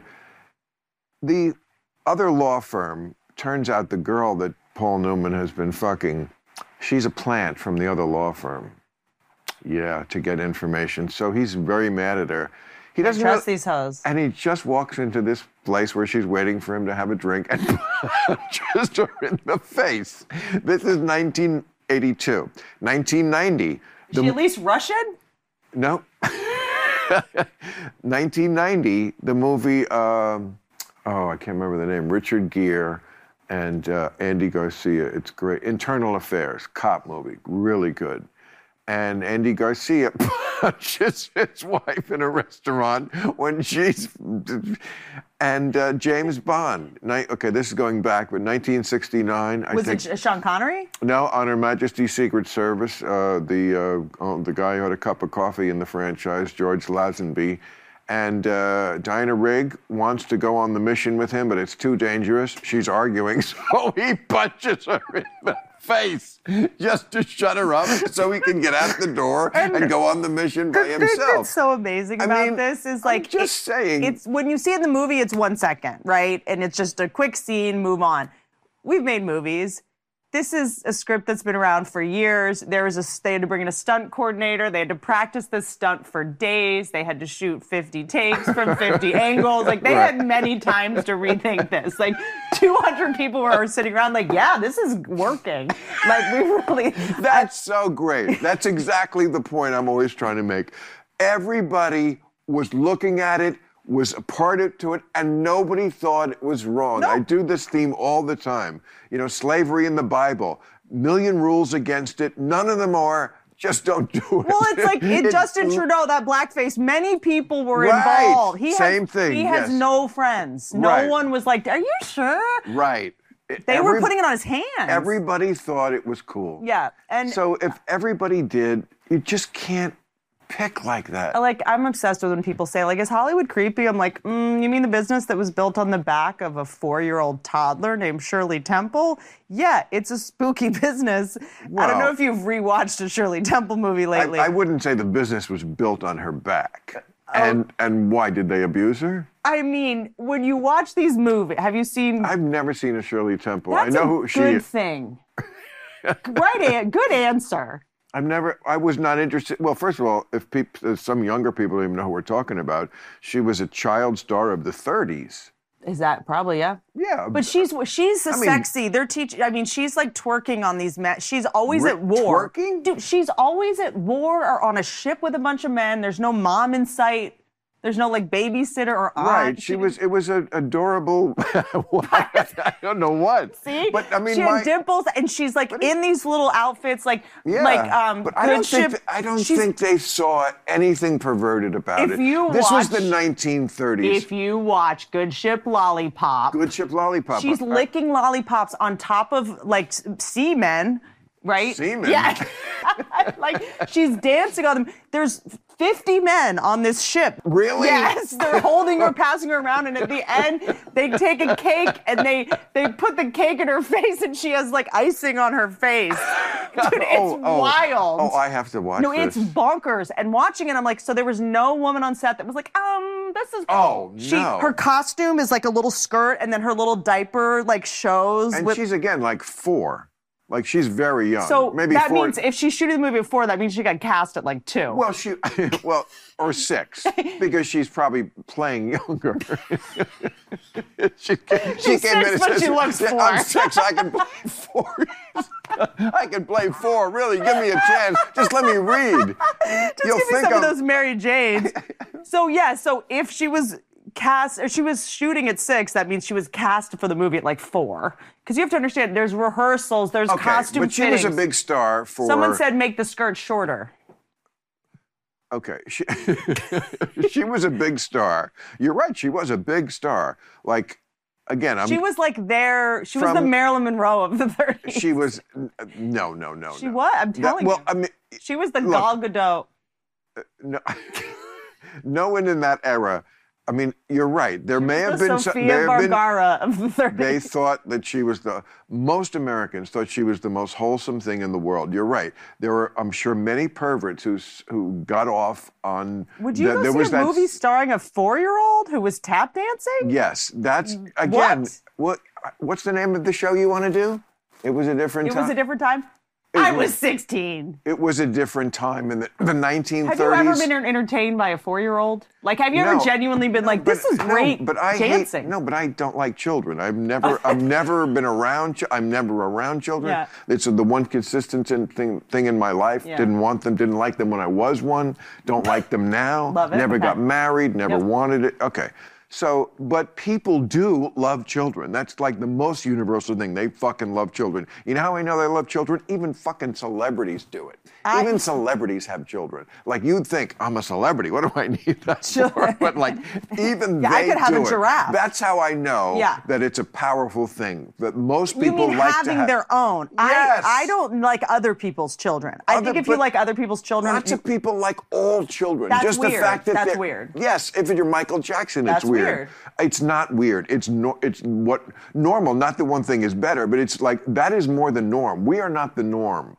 Just as far as numbers, we are not the norm. The norm is a baby comes out and 9 out of 10 people will be like, "Oh, great! Look at that, a baby." I'm like, but I don't think most get that thing within 10 fucking feet of me, or I swear to God. I think most people aren't like, oh, like I want to watch that toddler act for an hour and a half. It's one thing to be like, that's so cute, but like they do. They think it's adorable. They're not going to go to a movie? Whitney. Imagine getting in a car, putting pants on, going to watch a child dance for an hour and 40 minutes. You could redo Shirley Temple today and make it a hit again. It's universal. It's timeless. People love children. They think small children are adorable in the way I see every dog and I go, hello, animal. And I want to just talk to it and pet it. And I just want to get to know every dog I see on the street. Sure. Okay. And that's what people are with children. I think, however, I find it very weird. Like that, remember the Sound of Freedom movie that came out? And it was all about the sex trafficking stuff. Okay, big, huge movie. It was like kind of fishy because Hollywood distributors wouldn't pick it up. But then we found out later that the guy that it was based on, he was kind of a con artist. But, you know, it was about raising awareness about child trafficking internationally, sex trafficking. Couldn't be a more important issue. Right. Not sure if a movie or raising awareness is really going to do anything about it, but still, you know, it was can't hurt. Massively popular. People should be aware of that. Yeah, massively popular.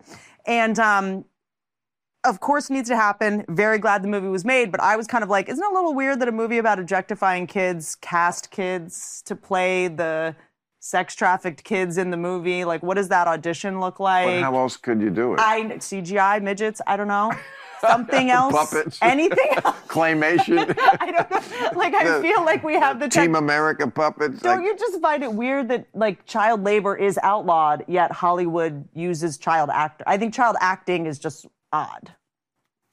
Well, prostitution is outlawed, but if you do it in front of a camera, you're a porn star. It's the same thing. You're being paid to fuck. Sure. But we're filming it, so now, Also, like, acting on the street without a camera, also probably outlaw. Loitering? I mean, doing anything on the street. Oh, right. Doing any job on the street without a camera is going to be weird. Any performing on the street. I don't think people like mimes on the street either. Jugglers. What were we talking about? Kids being cast. Oh, kids. I don't think kids should be in movies. Wait, Shirley Temple. I'm telling you, most of America went to see that and thought it was just adorable and delightful. In the 30s. Innocent. And you're right. That's when kids worked in factories, though. We now know they have, like, minds and memories and shouldn't wear makeup. Didn't JonBenet Ramsey fix this? Exactly. I think we're weird about child pageants. Did she wear makeup, Shirley Temple? She wore blackface in a movie. That's different. Trudeau level. Right, I know. Up to the lash line. Right, but that's not makeup. Back then it was shoe polish. Yeah, whatever. I know, but it's not. It's a different thing. You have to wear makeup even when you don't wear makeup. Even worse. Yeah. But it's so a if different Shirley Temple thing wasn't wearing makeup, it's fine. In one, they're doing blackface, and the other, I'm saying, did they put makeup to make her look sexy? Yeah. They did. Yeah, she was a sexy babe. She was a star. Well, then I'm going to watch those movies. What do you mean? There's a movie of her in a diaper and another 4-year-old dressed in a brothel as like whore, saloon whores. Have you seen all her movies? Oh, I'm a pedophile. What do you watch? You watch them on YouTube? Well, no, I've started just because I've sort of been doing forensics on child acting in movies because I think it's kind of a horror show and wild that we do this. I got kind of obsessed with the Britney Spears thing and how we sort of like watch these children get publicly super famous, and no one feels bad for someone that's famous, even though it is pretty traumatizing on the psyche, and usually doesn't end well for people. Well, they really treated Judy Garland bad. I don't know a lot about that. In The Wizard of Oz. Speaking of getting she was a child star, but she was like, unlike Shirley Temple. I mean, I certainly hope nobody abused Shirley Temple. And by the way, she grew up to be a congressperson, Shirley Temple Black. So I don't. So she did go crazy. I don't feel. She thought she could make an impact in government. I don't feel like she presented herself as a traumatized person, but Judy Garland certainly was. But Judy Garland was older and like in a more like in that era, like where the studio heads fucked everybody. Well, she got molested by the midgets on Wizard of Oz. This is true. Really? Yeah. Molested by the midgets? Mm-hmm. They were like drunks. Oh, right. They would go up her skirt. Right. And then the director slapped her once because she couldn't stop laughing. The Wizard of Oz was a very fraught production. I'm really obsessed with this. You know that the first witch had to leave because the paint that they put burned her skin. Oh, right. Mm-hmm. The green.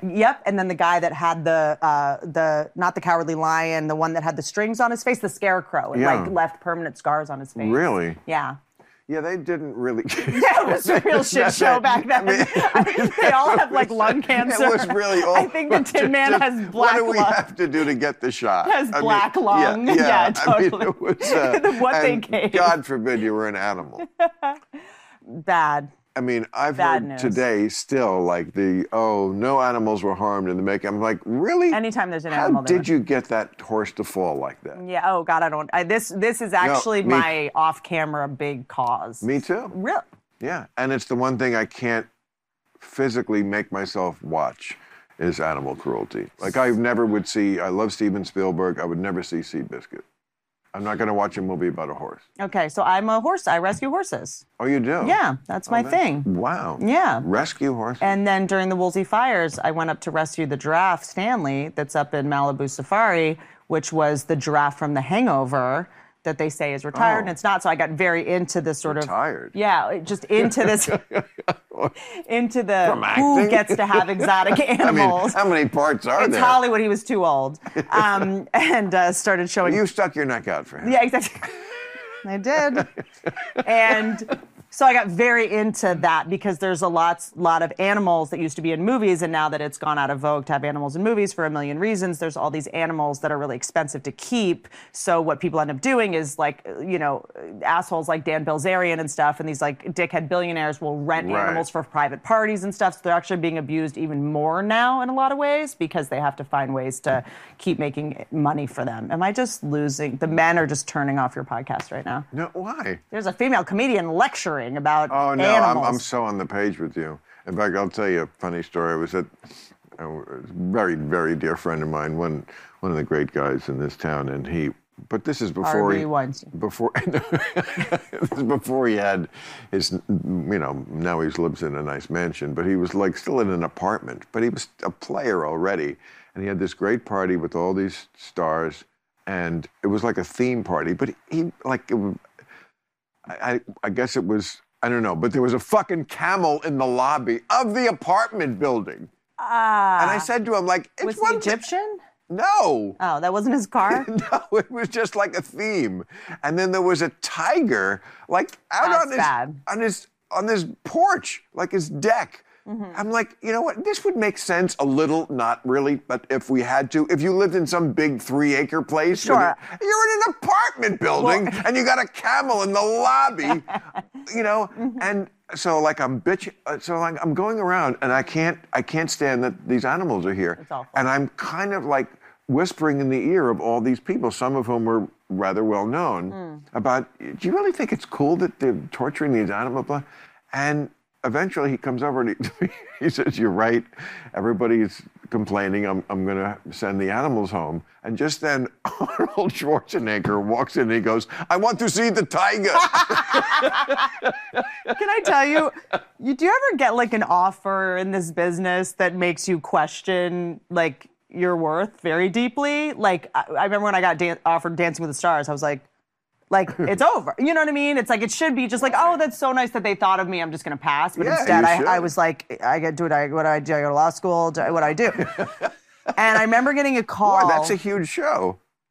Yeah, but it felt like at the time, like, oh, this is like the end of your career, which it's not the case anymore. But I just, you know. I mean, yes, you could look at it that way, but I think it's just more like, I think you should look at that positively. Like, you're enough of a household name, of a draw, of someone who, a broad swath of America, because that is a broad swath kind of show. Sure. And attractive, and like, I would not poo-poo that. It's like, I got a star on the Hollywood Walk of Fame. Is it kind of douchey? Yeah, but no, that's huge. Yeah, that's massive. Oh, please, you could buy them. I mean, it's covered in a homeless man's shit right now. And you could buy them, I think. Oh, really? I think that, I don't know, they'll probably hate me for saying this, but I feel like I've heard that.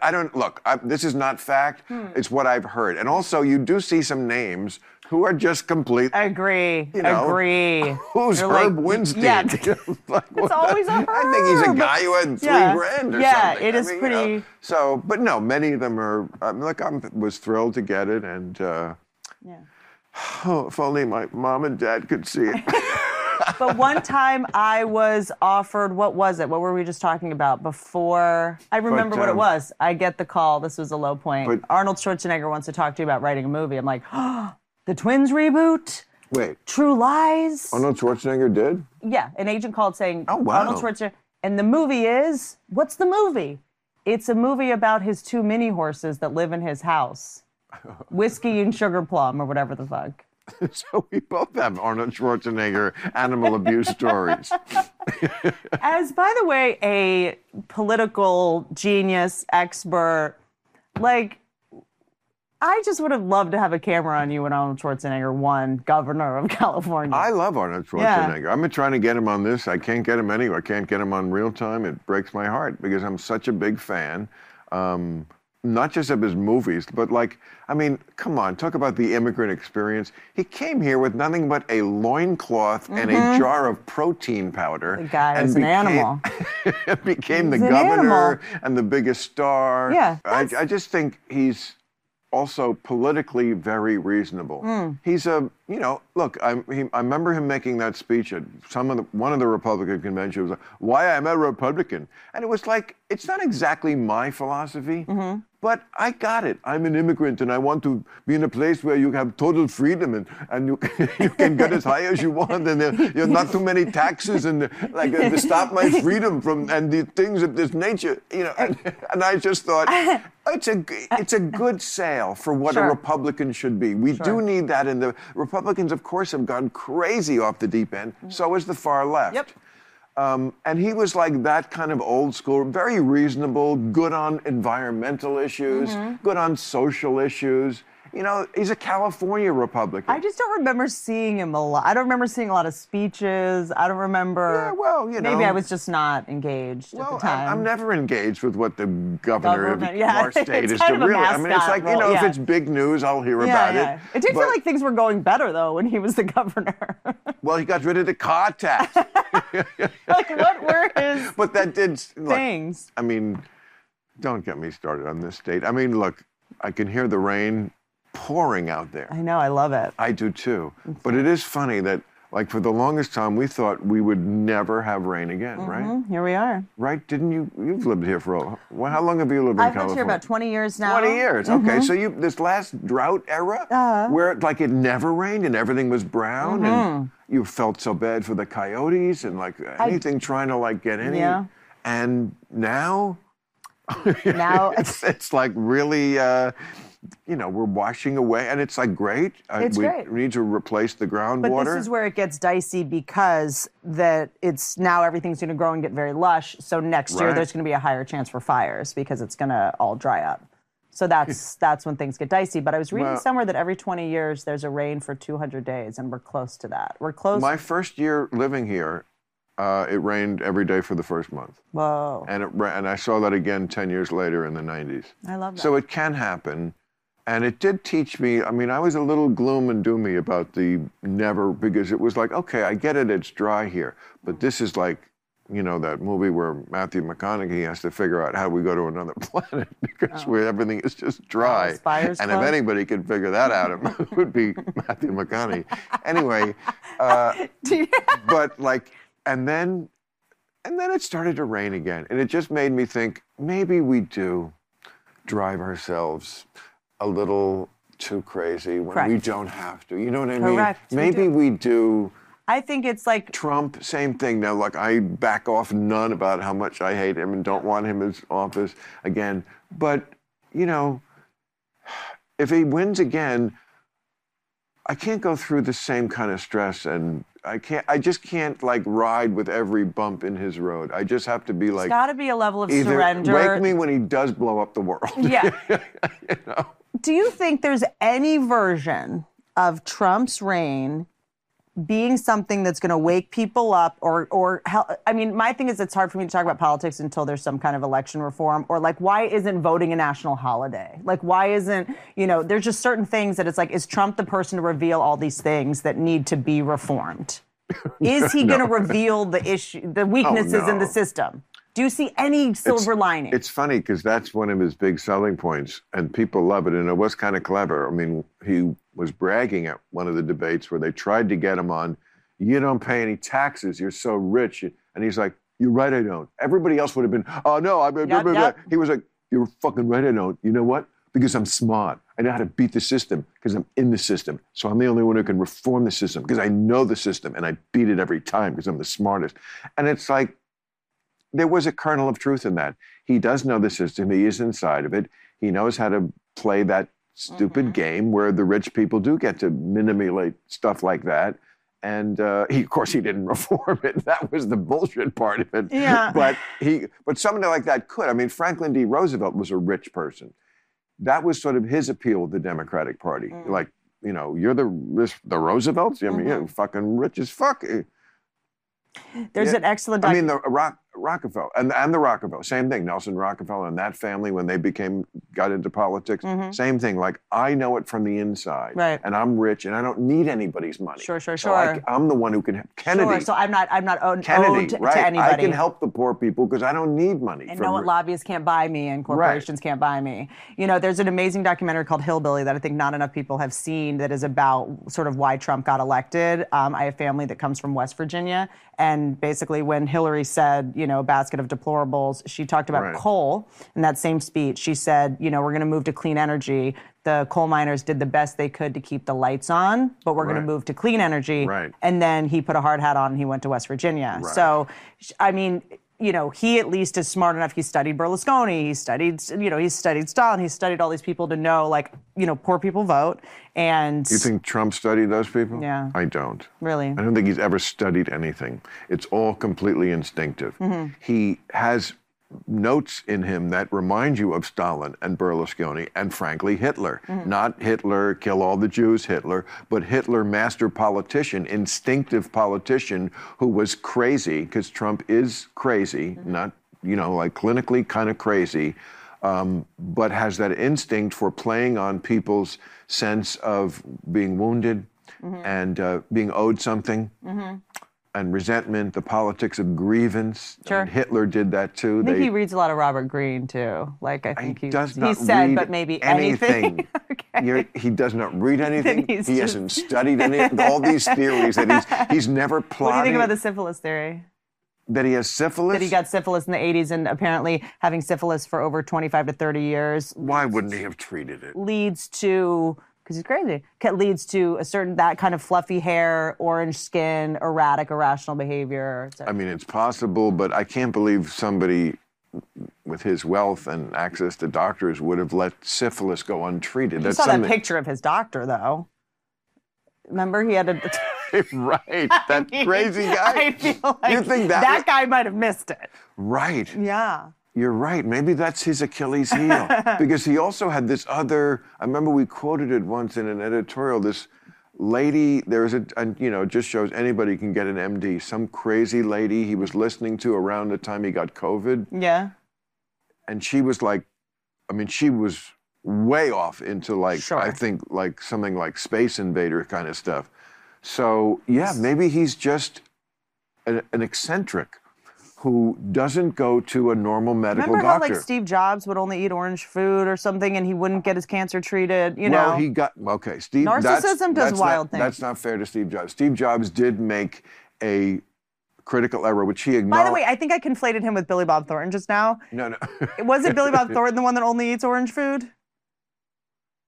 I don't know. I don't remember. I've never heard that, but it sounds like something that I could think of 100 celebrities that would apply to. Okay, but Steve Jobs, there was some eccentricity in the medical... Well, Steve Jobs got pancreatic cancer, and he tried to handle it organically. I understand that because I primarily go to a holistic doctor. I think you have to have a Western doctor, and there's Western doctors who I also appreciate and use very much because you need both. But he took there's an impossible choice. The survival rate of pancreatic cancer is it's very super low. So if you do what they normally do, which is, we don't know. Plainly, they don't know how to deal with it, Western medicine. Sure. So he was like, well, if that's a sure thing, I'm out. Why not try the other thing? I get really interested but that didn't work either. I get interested when something that works really well for somebody in their work or personal life, then is applied to another area. Of course, the person who's like, this is how phones should be, and this is how, he was such a perfectionist, and, he would drop the first the iTouch or whatever it was, those tiny little things. They would say, this is the smallest we can get it, and then he dropped it into an aquarium, and then a little bubble came out, and he went, it could get smaller, there's air in there. That kind of mind. Yeah. And then they stopped production on everything that they were doing. They were like, well, we've already made millions of these, let's just release this, and, the next iteration will make smaller, and he goes, that's what other people would do, that's not what we're going to do. We're going to hold it for a year and wait. Right. And then when you get to his medical care, he's got the same, whatever mentality that makes him a genius in business is limiting in his personal life. I've seen guys who were like geniuses in business. This happens a lot, who with women were like beyond our word. Yeah. Retarded? You said it, not me. I did say it. Retarded.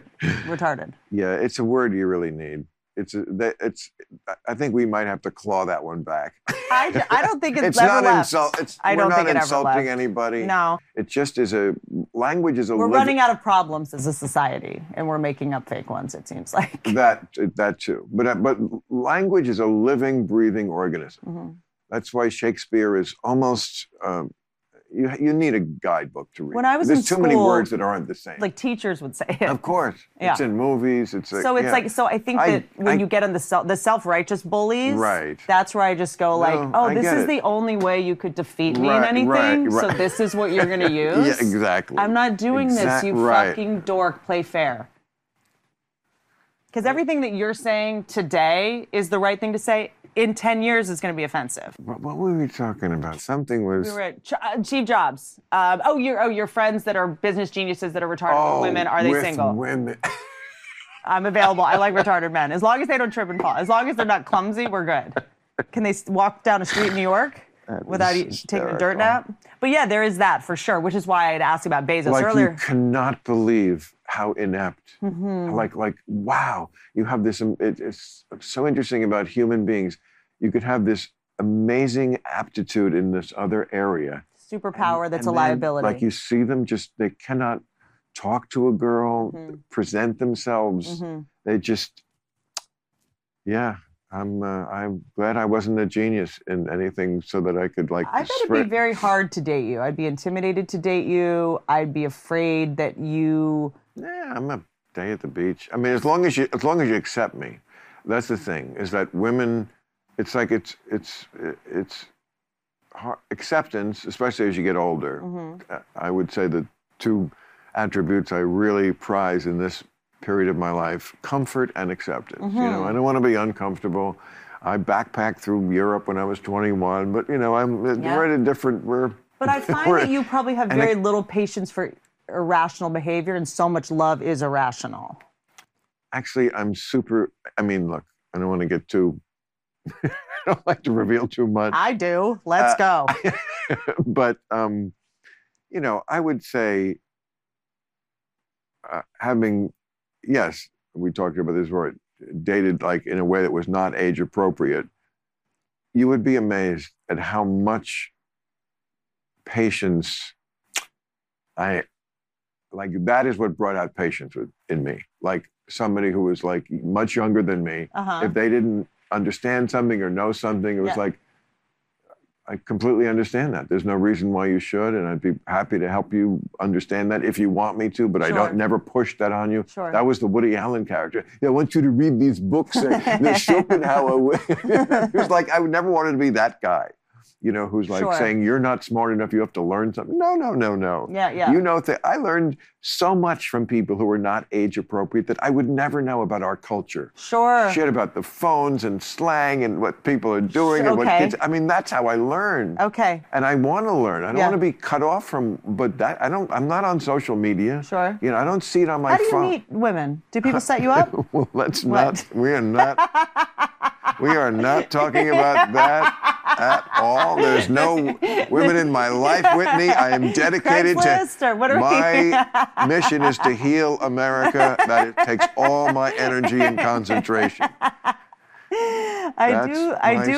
You do have a mysteriousness about you. Good. But it's not negative in any way. It's very sophisticated. It's like I feel like you take a lover. Do you know what I mean? You're like Winston Churchill, just in a bathtub. Yeah, I hope I'm more appealing than Winston Churchill. I feel like they know the deal, you know the deal, and you're very adult and fair about it. I'm much more romantic than that. Oh, nice. That feels right. Yeah, but I feel like you don't make messes though. You just correct. Here's the thing: don't lie to women. Can I tell you? Don't lie to women. They don't like it. I don't blame them for liking it. I hate it also when people lie to me. Just don't lie to them in any way. And that can be lie by commission or lie by omission. Because you can lie by omission. That's right. Be honest with yourself. See, I went through phases. There was a time when I was still lying, but it wasn't like outright lies. Well, if you're lying to yourself, is it a lie? I mean, an outright lie is, a guy who's married, I'm not married. Okay. Yeah. That was never my lie. Okay. Then there's the sly lie, which is like, when I was maybe 25 or 30 and a girl I was trying to fuck with saying that, she likes kids. Do you like kids? And I knew I hated kids. But I wouldn't say, oh, no, I fucking hate kids, because I knew I'd never get anywhere with her. So I would be like, well, not right now, but, maybe, who knows? Some point. Okay. And then there's just like, at a certain point, you don't lie. And it's really the way to go. Because I agree. Vagueness is the enemy. The main thing that makes women mad at you is if you lie to them. And I don't blame them. And I think women are actually more reasonable than a lot of people. The people that I think are like, women are nuts. I'm like, well, did you lie to them? Of course. No, they really are reasonable. In general. There's certainly plenty of nuts. If you treat them in an adult way, I don't think you're even going to get to a point where you're lying to someone who's nuts. You probably wouldn't even let that get that far. I got to tell you, we all talk in the small community we're in, And, I always heard, not always, but sometimes heard like, oh, Whitney, she's kind of crazy. I couldn't find you more sane talking to you. I never really talked to you.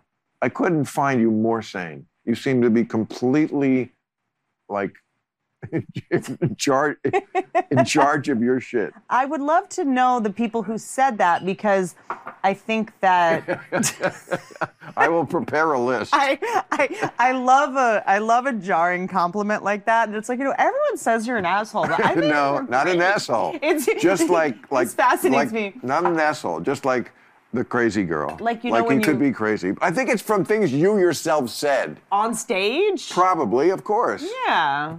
Okay. Well, that's where it comes from. Okay, yeah. So any female comedian is crazy, It's like I go to strangers for love. No, that's not true. Roseanne, that wasn't her thing. No one thinks she's crazy. No, I know she is, but I'm saying, but her theme wasn't I'm crazy. Her theme was I'm a put upon blue collar housewife. Right. That was her And what thing. choice do I have? Right. And when I defend myself, I think we're also at a point where if you say something sane, you sound crazy. And I think a lot of times in comedy, when you have boundaries or work hard, people think you're crazy. Like I always work really hard. I show up, I say hi to everybody, but I'm really usually not there to socialize for the most part. I'm really focusing on being on stage. I don't drink. I don't smoke weed at work. So I think people have always looked at me as this kind of like workaholic, super ambitious, sort of, and then I never dated a comedian. Like I kind of just had this Darwinian instinct that was like, do not piss where you eat. Very smart.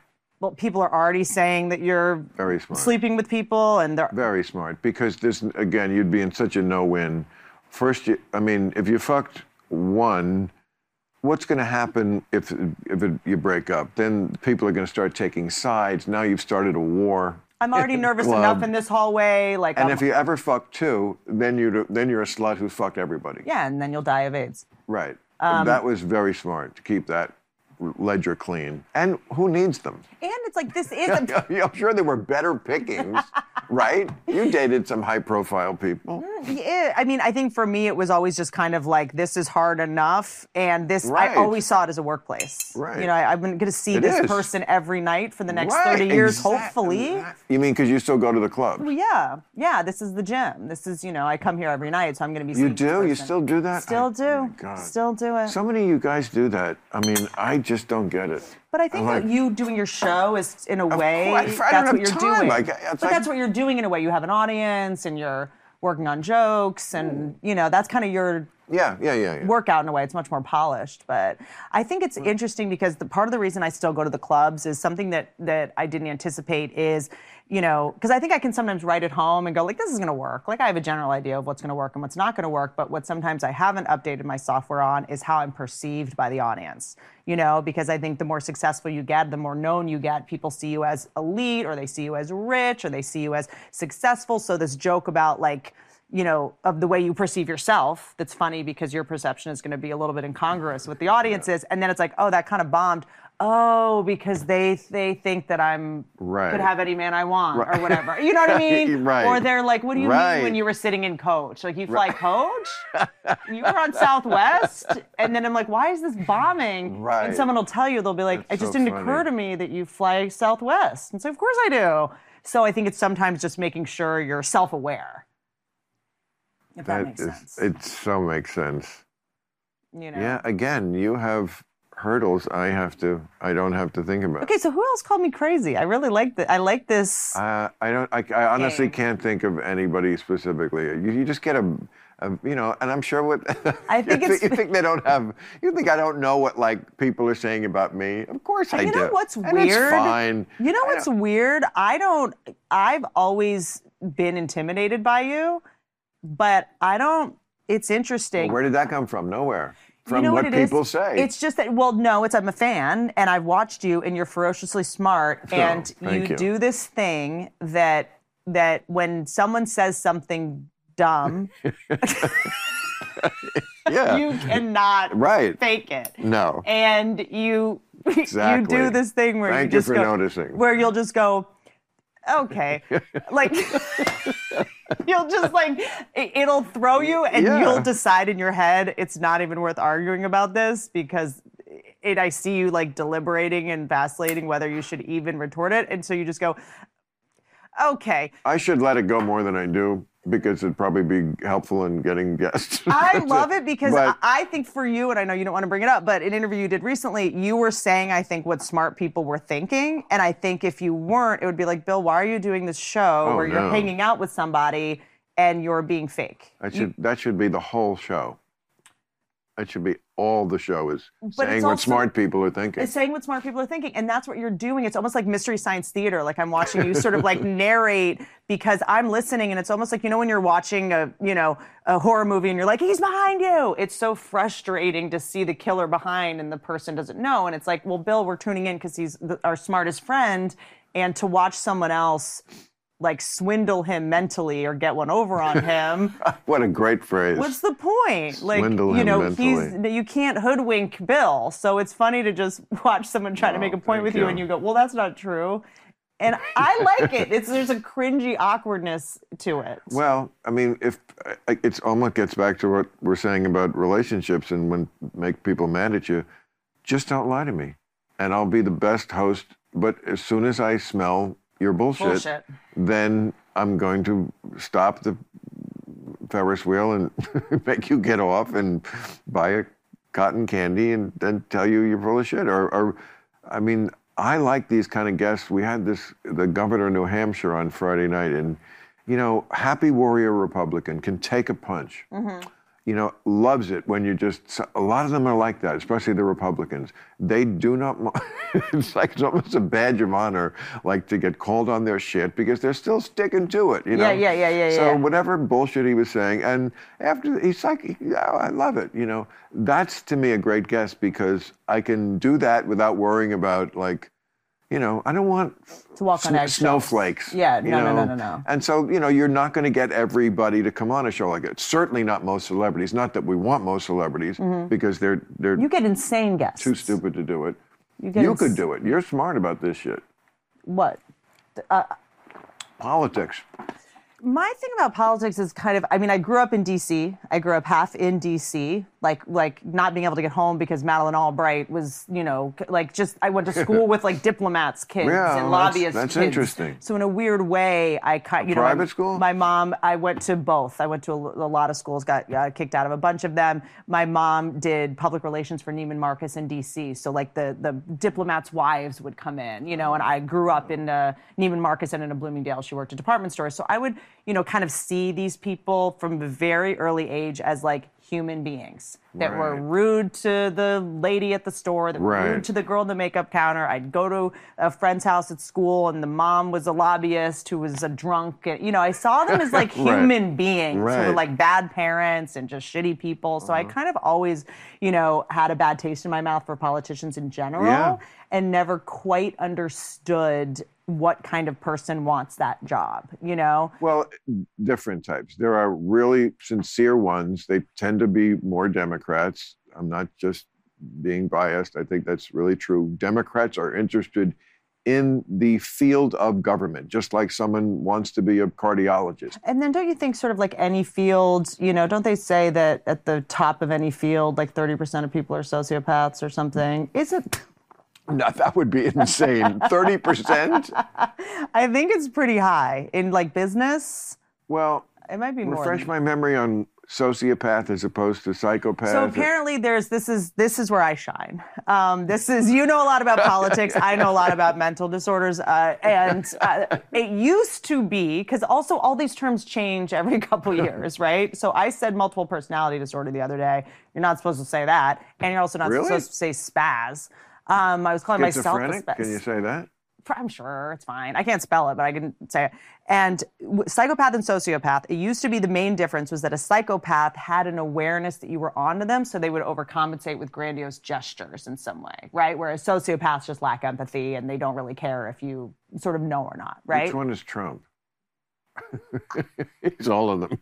He might be cluster B. I think there's something called cluster B, which is borderline sociopathy and has parasitic narcissism in it. I don't know. I'm not a doctor. I can't stand it how these days people are like, he's a narcissist and he love bombed me and he's toxic. And you're just like, okay, none of these are real terms. Like, is this Instagram psychology? Have you ever been love bombed?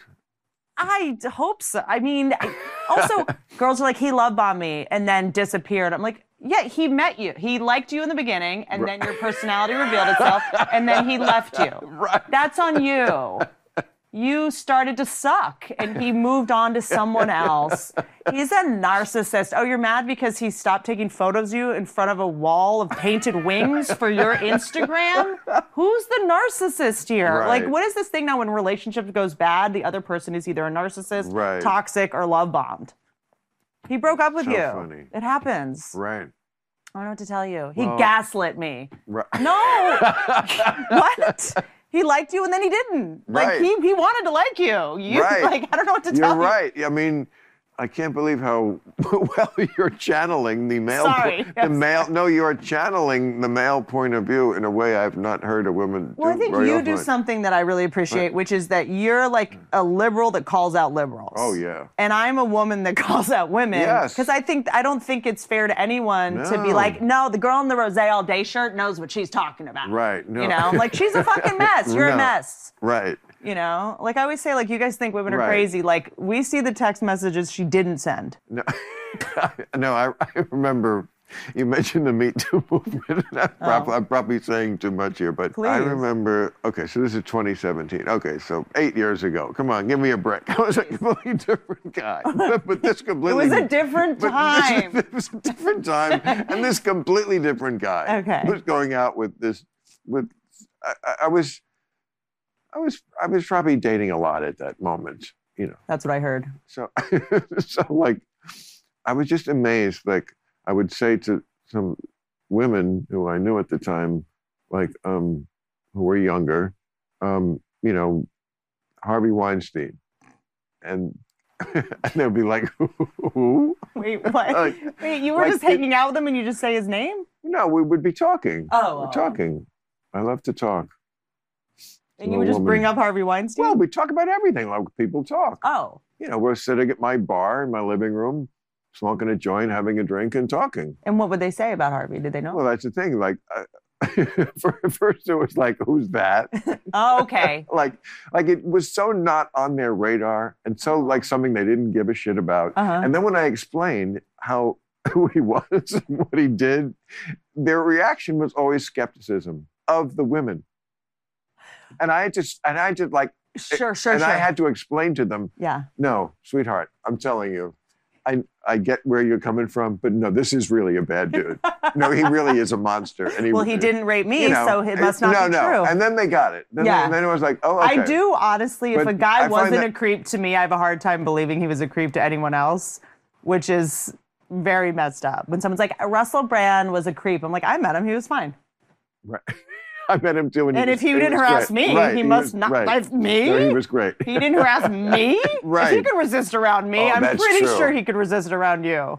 It's just us calling the victims ugly. Oh, women have egos too. I'm more than one time, not a lot more than one, but a few times, I remember having a date with somebody, and like I wasn't feeling it. Right. So it was just fine. We just went through the night, and then good night, and And, you know, we kind of both knew, I think, at that moment that there wasn't, you know, it was Ann Coulter? Yeah, there was, no, nobody like that. I would never date anybody like that.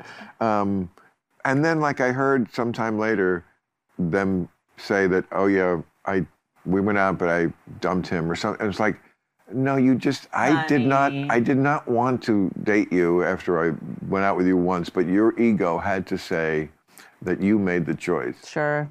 You know, there's that too on the woman's side, which is fine. But I've heard that a couple of times. Yeah. It was like something I knew was a flat out lie of like how that ended. It was like, okay, whatever you need to believe. Yeah, right. If you need to believe that, but you know what, Bill?